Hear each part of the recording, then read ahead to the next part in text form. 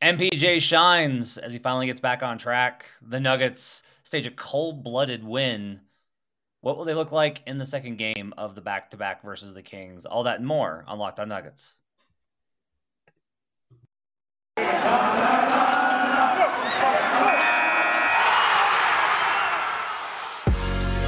You are Locked On Nuggets, your daily Denver Nuggets podcast. Part of the Locked On Podcast Network, your team every day. Welcome to Locked On Nuggets, your daily Denver Nuggets podcast, part of the Locked On Network, your team every day. Thanks for making this your first listen. We appreciate you guys joining us on all platforms that you can join us at, including YouTube, where you can join folks hanging out in the chat section every day as we record the show. My name is Matt Moore. I'm the senior NBA writer for the Action Network, joined by Adam Mares of DNVR. You can follow him at Adam_Mares. Check him out on the DNVR pre- and post-game show before and after every Nuggets game.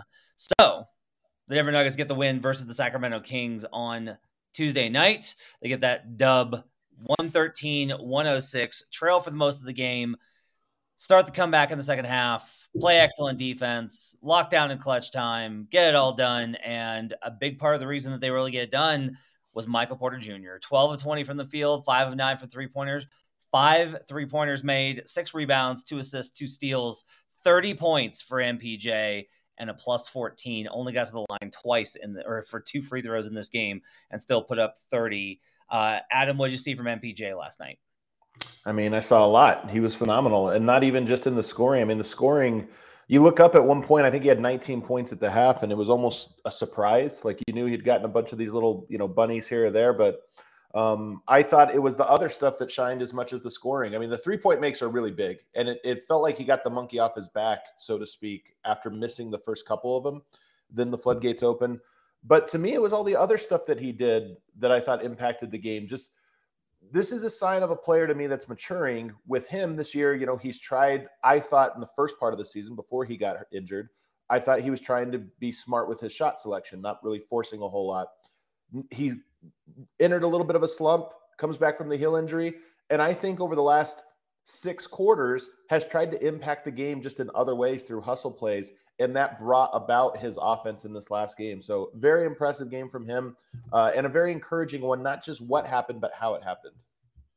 I think one of the really good signs for MPJ is that we're no longer really like, it is less surprising. It's not like, oh, hey, like this was a real step forward for him in terms, like it's right. He's just like, he's an NBA player, so he does the things like he has games where he contributes on multiple ends, on multiple sides of the game, and that I think is really encouraging.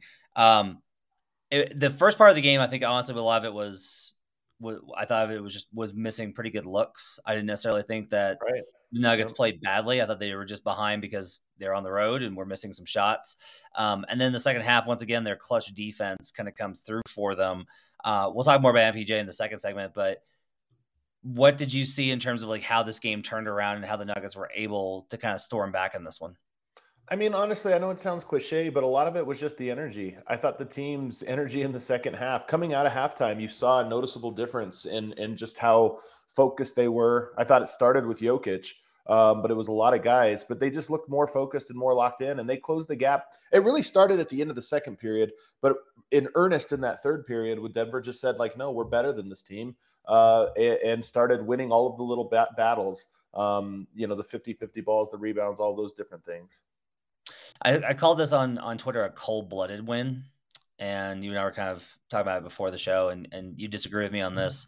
For me, like, I've seen them stage comebacks. I've seen them versus bad teams, and I don't think the Kings are a bad team this year. I've seen them versus bad teams be like, yeah, we're going to screw around, and then we'll win because they're bad. This didn't feel like that. This felt like a team that really buckled down and was like, they smelled blood once the Kings let them back in it. Like gave them an opportunity. You're right, they did improve the energy, but it wasn't like this big emotional comeback. The Nuggets were just like, nope, we're better. We're gonna now execute you, and we're going to be able to put distance between us and you based off of how much better we are than you. That is not something I think the Nuggets have been a lot over the past 4 seasons. They've been a great team, but they haven't been that team. So that was an impressive element, I thought, of this win.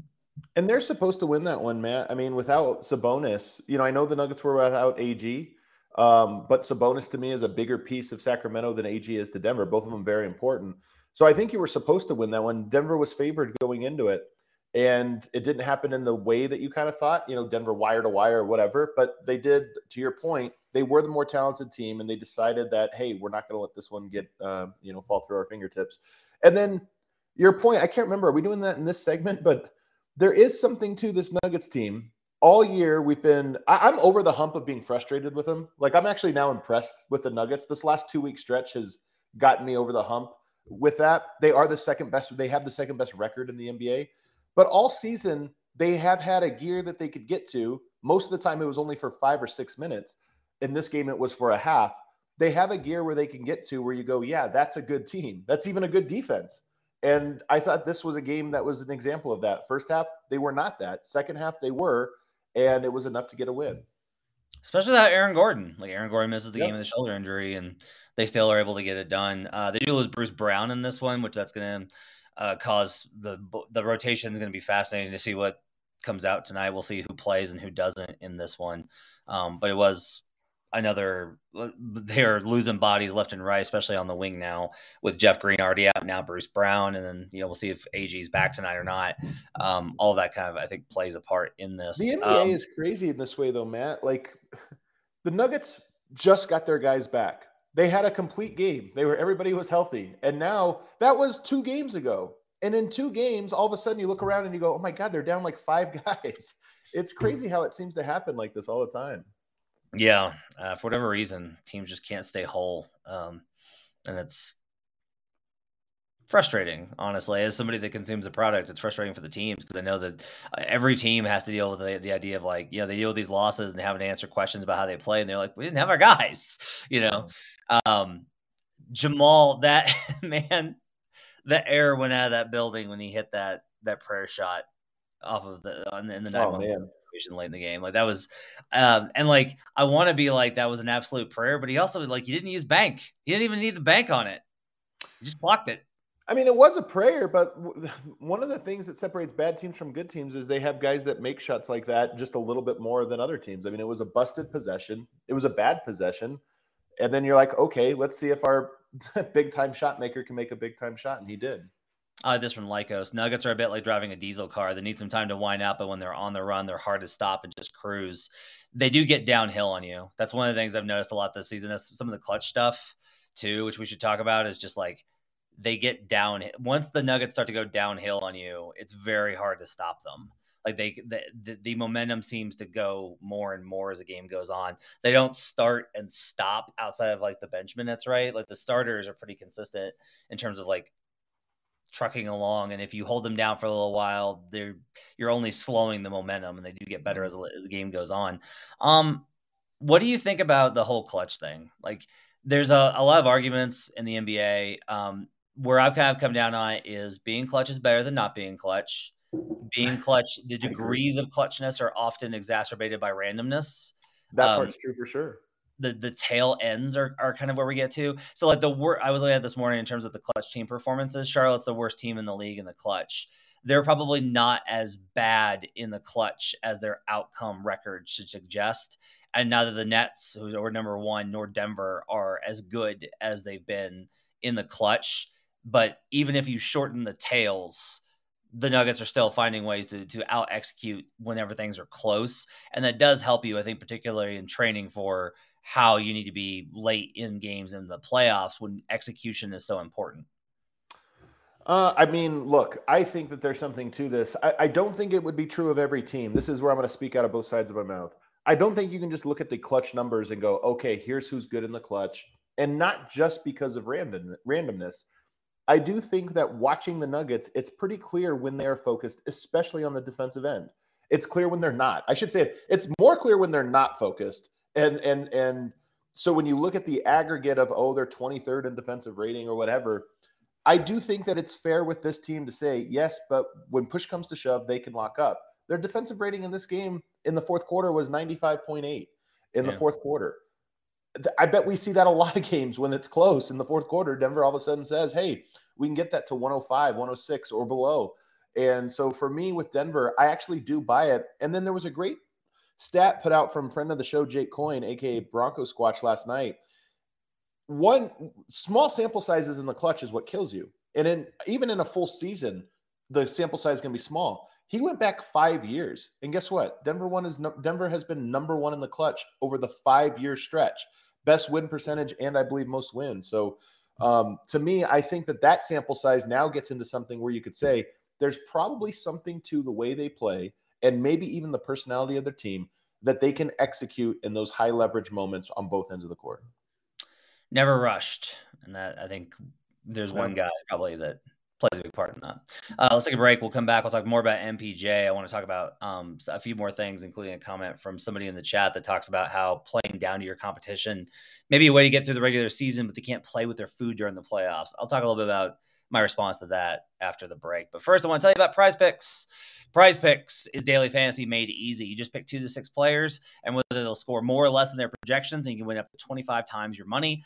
It's not you versus everybody else. You're not having to deal with people that spend all day building models. It's just you versus the projections.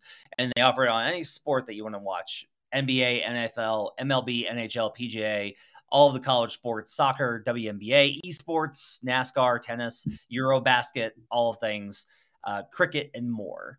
Entries can be made in 60 seconds or less. It's just that easy, and they offer safe and fast withdrawals. They're currently operational in over 30 states and Canada. Download the Prize Picks app or go to prizepicks.com to sign up today and play daily fantasy sports. First-time users can receive a 100% instant deposit match up to $100 with promo code LOCKEDON.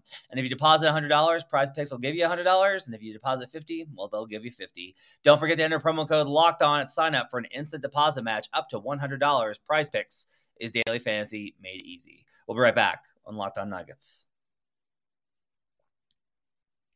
Thanks for making Locked On Nuggets your first listen every day. Make sure to check out Locked On Sports Today, the biggest stories around the sports world in 20 minutes or less, plus instant reactions, game recaps, and Locked On Take of the Day. Locked On Sports Today, available on YouTube or wherever you get podcasts. Segment 2 here, back with Adam Mares. So Charles said this before we went to break. He said, playing down to your competition may be a way to get through the regular season, but they can't play with their food during the playoffs. So I had a GM call me yesterday, and I'm not humble bragging on that. I had a GM call me yesterday, and he was actually asking me, he's like, why is it that everyone seems beatable?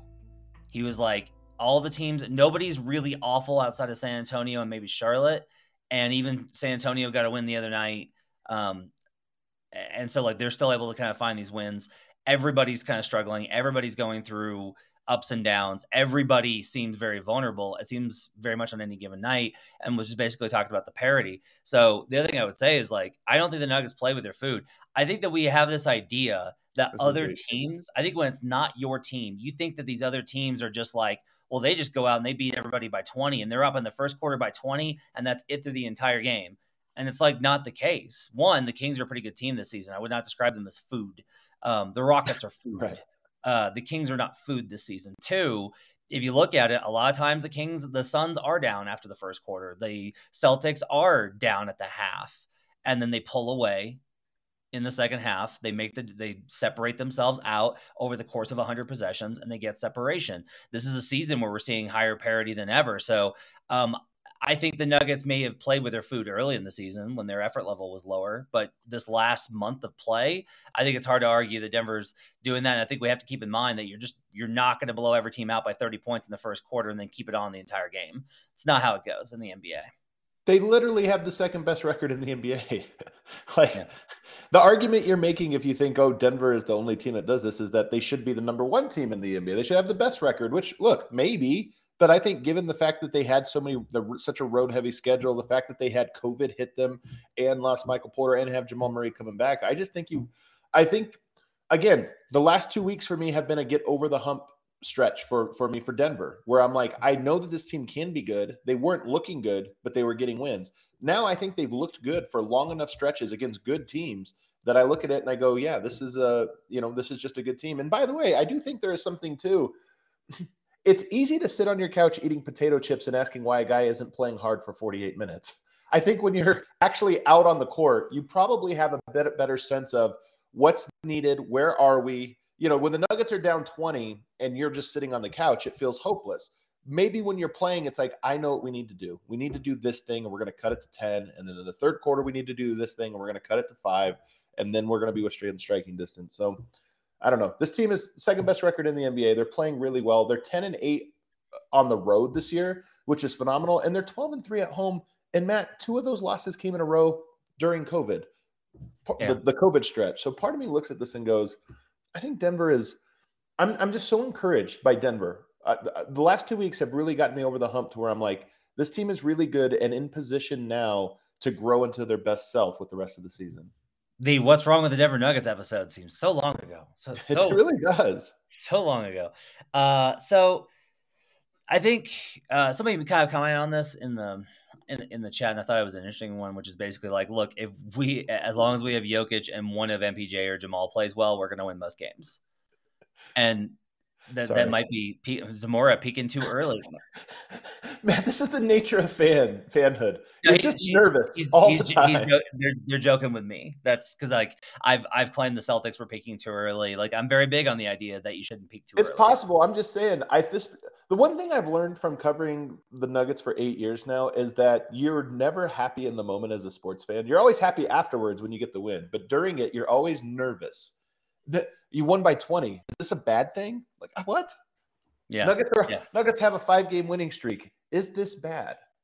By the way, I know he's joking. I know you're joking. It's also funny because I do this a lot in the betting stuff, right? Because it's like there's this idea in the betting space that if a team has won 5 in a row, like, oh, I think this is a great letdown spot. Right. You know? Right. And I've gone the other way where I'm like, I'm just not going to bet it because this team's been rolling, and until they stop rolling, I'm not going to go against them. But there are like letdown spots. Like I was mad at myself for not betting the Suns last night because the Grizzlies got really amped for their Christmas Day game and then got smoked and then came home and were basically downtrodden and the Suns stomped on them. So like there's stuff like that goes on. Again, the course of the NBA season is long and it's got lots of peaks and valleys and emotional ups and downs. And that's one of the reasons why all the veterans are always talking about staying even keeled. Like veterans just don't want to be affected by anything. They just want to move on to the next game and kind of do that. Like Joker was talking about how he just, he doesn't think about anything except the next game. That's all he really thinks about. So real quick, I guess to wrap up the MPJ conversation, because I feel like we didn't give him enough push in that first segment. Offensively, it's nice to see him starting to drive a little bit. It's nice to see him actually looking to attack a little bit more. Late in the game on the one that was a 9-1-1 play, he did dribble into help, and then like the play got a little messed up and stuff like that. I'm actually okay with things like that because I want him to fail to work out how to do these things. Like, it's important that MPJ takes possessions to expand his game from just catch and shoot to developing into a 3-level scorer, because he really needs to be that to reach what he can be in the league, and that'll help the Nuggets as well. I don't know how much I agree about that one. Last night, you're right that he got to the rim a lot on cuts. Well, here's the thing I'm thinking, Matt, is the Nuggets are Jamal Murray and Nikola Jokic on offense, and some guys that are really good role players. Aaron Gordon has shined the most, but most of his baskets are of the role player variety, meaning Denver created an advantage outside of him, and then he was the one that took advantage of it. He was out the game yesterday, and Michael Porter had his best game, the last 3. And I do wonder if there's just a little something to that. It's easier to shine. Like, you only can have one third best player. And I just wonder if it was like, hey, he stepped into that role last night. Again, I'm not trying to be a hot take here. It's one thing to kind of consider that there were more shots to go around, more moments for him to step in and fulfill that. And we'll see. I would love to see both Gordon and Porter playing at the level that both of them are capable of playing at. We'll just see if you get that. What did you think about the decision to start Zeke last night? I liked it. I'll tell you what, to me, it's a little bit, you could have gone small there and used Michael Porter at the power forward spot. I'm glad he did not. I'm glad that Michael Malone decided to stay long. And I thought Zeke, this is going to sound really weird because Zeke was not good. I thought Zeke was effective last night. The Nuggets had a 94 defensive rating when he was on the court. He picked up 6 fouls in 15 minutes. That's bad. Putting teams in the bonus is bad, and fouling is bad. But you know what? Zeke Naji is not an important enough player for it to really matter. And if you're defending while you're on the court, I'll take it. So we were talking about this last night, but the level to which you go, Zeke has to scale it back, whatever. I go and I say he needs to play hard and learn how to not foul while playing hard. So To me, I was fine with it. It worked well. He closed with Vlatko Čančar, had Vlatko Čančar out there for a big part of the clutch, and I thought Vlatko played well as well. So I'm fine with Zeke. He does have to stop fouling, though. What do you think? I thought he was fine. I thought it was okay. I didn't think it was necessary. I thought it was a fine matchup for him too. I didn't think it was a bad matchup, and I think it was. I honestly, people have been really praising Malone's rotations lately. I think because he's playing the young guys, but rotations actually have been good. But on top of it, like I like that he tried something, right? Me too. Like he's been looking to see, he's willing, and this shows a level of confidence with Malone that he is off of the ledge where he was, I think 2-3 weeks ago. Once they started to, Malone feels like now, like, all right, let's take a look and see let's try Zeke at the power forward spot, and let's see what that looks like next to Nikola. Like, let's try this out and see kind of how it goes. The point about Zeke, though, is I would rather him go big than go small in those moments. So whether it was Zeke or Vlatko, I'm just glad he didn't go like Davon or Bruce or something like that and just play really small. I'm glad he decided to stay big. Let's go ahead and take a break. We'll come back and we'll talk about the Kings game, and we'll take a look. We'll just keep talking about this game and a little bit more on it, as well as a look ahead to what's coming up for the Nuggets. We'll do that when we come back on Locked On Nuggets. But first, betonline.net is your number one source for sports betting info, stats, news, and analysis. You get the latest odds and trends from every professional and amateur league out there, pro football, college football, basketball, and World Cup. They've got it all at betonline.net. If you love sports podcasts, you can find those at betonline as well. Fastest and easiest way to get all your betting info. Head to the website today or use your mobile device to learn more. Bet online, where the game starts. We'll be right back on Locked On Nuggets.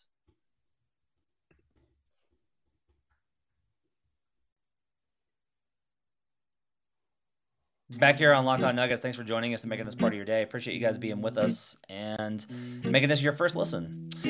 So final segment, kind of wrapping up here as we talk about this win over the Kings as the Nuggets continue to kind of thrive. I think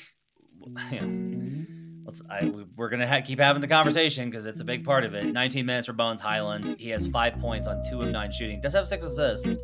What did you think of Bones last night? I mean, I was kind of an outlier on him in that the thing I was encouraged by, I mean, again, he continues to struggle. He's going through it right now. This is a moment that is testing him and his resolve. But I was encouraged because I didn't think he forced shots, which it's like, if you list out all the things Bones is struggling with right now, if you could just take away one at a time, then I think it's a win. And that's kind of my point with him is he was not effective defensively. The second unit didn't roll while he was out there. But I didn't think he was forcing the shots that he had been forcing in previous games. So for me, and again, I think I'm alone on this. It was a step in the right direction, even if it was a bad game. I don't think you're wrong on that. I don't necessarily think I was, because part of this is, look, if we know that his overall shooting numbers are good, and we know that overall his shooting ability is good, and we both know both of those things, then judging him just simply based off of the shooting percentages, I think is a poor approach. Defensively, I don't know what to do here, right? Like, some guys are just going to be bad defenders, and you just got to figure out ways to maximize what they're going to be capable of. I don't think he's going to be a good defender, but he is below his capability this season, in my opinion. Like some of the stuff he is screwing up are things of focus and effort, not necessarily like, oh, he's incapable of doing that. And also probably focus. Like, where is his focus at? So that's an interesting question. Is like, so you think that he's just not like dialed in on enough on the defensive end? Malone always talks about this, and it's a great lesson. And this is why I think Michael Porter, I'm so encouraged with him, and he gets 30 points last night. To me, he had been in a slump, and he put his focus over the last 6 quarters into just making hustle plays. If I can't count on my offense right now, what can I do to impact the game? I can grab rebounds, I can try to defend, I get hands in passing lanes or whatever. To me, and this is why I'm encouraged by Bones' game last night, Bones' emphasis for the last 10 games he's been healthy has been as he, in his own words, kill, score, get open, get the 3, get those 3s off. And he's taking shots at a rate nobody else on the team has been taking. So last night, the first step was scale that part down. To me, it's like shifting your focus to some other area. Now, that hasn't been on the defensive end, but maybe tonight it is. Like, okay, I've scaled down I'm not just looking to score. I'm looking to get other guys involved. I'm looking to get into the paint. I'm looking to do this or that. Hopefully tonight you shift it even further and say, okay, now I'm just trying to stay in front of my man on pick and roll, and I'm going to try to get hands in passing lanes and close out under control. The more you can shift that to erasing the mistakes, even if you're missing shots, it's okay because you're still having a neutral impact. And again, he's not quite there yet, but I do think this last game was one step in the right direction. So they play them on this back-to-back. I've been calling them duplex sets. My guy Ken Barkley calls them these. They're duplex sets where you play two of them, opponent twice in a short amount of time. This is a back-to-back, which is an interesting one, and both in Sacramento. The history of these suggests that if you're favored and you win the first one, you win the second one but don't cover, but they're only 3-point favorites tonight, or actually 2.5 versus the Kings. That's feel like this to me. Why is Denver favored? First of all, who are they going to play? Who should they play tonight, Matt? No one. I agree. Like, part of me thinks Murray for sure, right? You just talked about Murray being tired. He should for sure rest tonight. Michael Porter's also coming back. I know he has a little momentum from that game, but to me, you protect those guys from themselves and don't let them play. Yeah, so I don't know what they're going to do. I don't know how much of this is their call. I don't know if this is where it gets complicated. It's just like, if Jamal came out and said, look, I'd rather not be playing this many minutes, but this is what the team needs me to do, then that's an indication, like that would be a very clear indication of there being a disconnect. It'd be very weird for him to say that. But a lot of this, like the players do get the players get a say in this. Like the players get to decide. The smart thing though is Jamal sits, Nikola sits. Okay. Jamal sits, I think, is very likely. Mm-hmm. Porter? Maybe not, just because he's only been back a few games. Like, you could probably play him, right? Like, how many did he play last? It's insane to me to play Porter tonight. My God. He played less than 30. There is no travel. If you want to say one thing about a back-to-back, I think half of the difficulty of a back-to-back is the travel in between. You get in, lay it. You know, they did get a full night's rest, presumably last night. So it's not a full back. I'll call this. This is not a full back-to-back. There should be another word for the non-travel back-to-back. But yeah, back to bed. I would rest as many guys as possible. Maybe not Joker, just because like. I guess here's the thing. I wouldn't mind if they rested Joker. I don't think they have to, just because he's pretty consistently said that he feels like he's in good condition, and like if he gets to a point where he is tired, then he'll probably say something. Yeah. Right. Like, I guess here's the question: is just like, if Joker's not tired and he doesn't show any signs of fatigue, and the training staff says there's no wear and tear, what's the drawback? Yeah, I mean, it's so true. I don't know. This is a tough one. Murray and Porter to me are out. If Jokic plays, then I can see Aaron Gordon playing, depending on how the shoulder feels. If Murray and Porter are out, but also Aaron Gordon's out, it just would be good to get 2 more days of rest for him, or this or that. Then at what point do you say, okay, what are we doing with Jokic? Why are we going to play Jokic if nobody else is playing? The only answer I'll give you, Matt, is, as I mentioned, I thought Bones took a step in the right direction mentally. If Bruce Brown is out, Jamal Murray's out, this is a great opportunity for Bones to play with Jokic, which we know is one of the rare ways that you can get a player to play well, is put him there with Jokic. It's like that would be a good practice game for Bones to hopefully establish some better habits and get in a better rhythm, and maybe even regain some confidence that I think he is short on right now.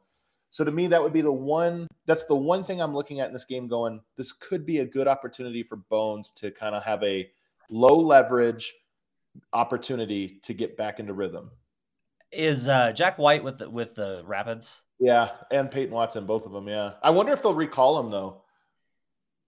Yeah, that'll be interesting to see if they recall him today, because like part of this just gets into the number of guys available. So let's say AG can't go, and Bruce can't go, and Jeff can't go. Okay? So if you sit, that's 3. If you sit Porter and Murray, that's 5. Now you're down. Like, this is literally your rotation is Bones. Like, I don't think it's fair to be like KCP needs to play. Like, I actually think KCP could use a night off too.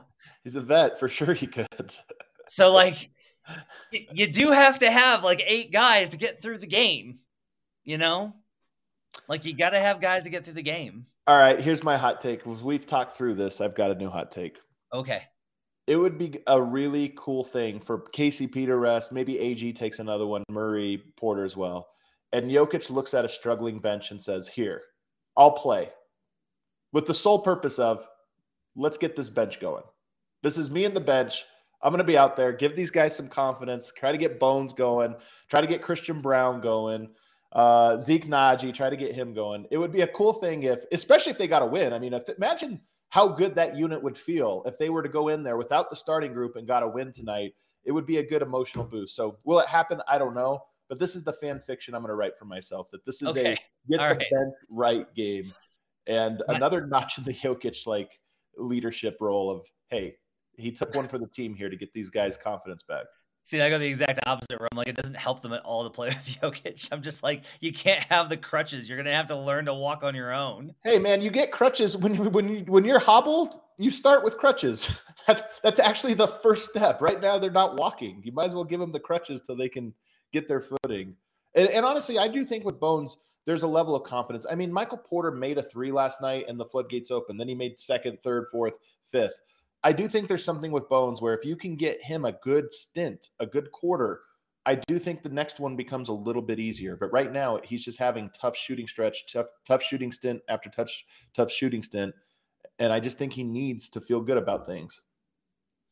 Fernando has this question, and I want to talk about it for a second, which is, so Matt, I understand the 9-man bench rotation and with rookies getting spots, but is there a point where Brown needs to be in the rotation every night, Christian Braun?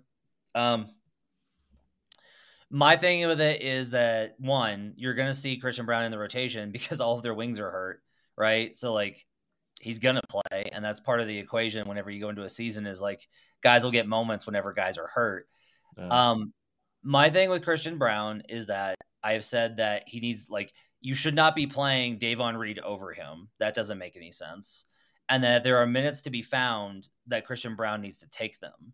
I am not of the opinion that Christian Braun needs to play no matter what. I am not of the opinion that Christian Braun is essential to this team's chances of success. This team can win without Christian Braun. This team's good enough to win without Christian Braun. This team may need to win without Christian Braun in the playoffs. Does Christian Braun help? I think so. Is Christian Braun a playoff level guy? I think so. I love Christian Braun. Man. How can you not think that he's awesome? I also don't think that Christian Braun is an elite NBA player that makes everyone better and must be on the floor yet. It's okay if he doesn't, again, has not played in some of these big wins, and that's been okay. Christian Braun is not, he's really good, and I think next year, he'll have an even bigger role. Honestly, part of this is I think Christian Braun's making Bruce Brown expendable, which is wild. That's crazy. But I think it's partially true. So. Yeah. We'll see. Should be a weird one tonight. All right, that's going to wrap it up. Thanks for joining us, everybody, on Locked on Nuggets. Appreciate you guys being a part of the show. Make sure to rate, review, and subscribe. Leave those 5-star reviews. We'll be back tomorrow with a recap of the second Kings game. Until then, make sure you have yourselves a great day. We'll see you again next time on Locked on Nuggets.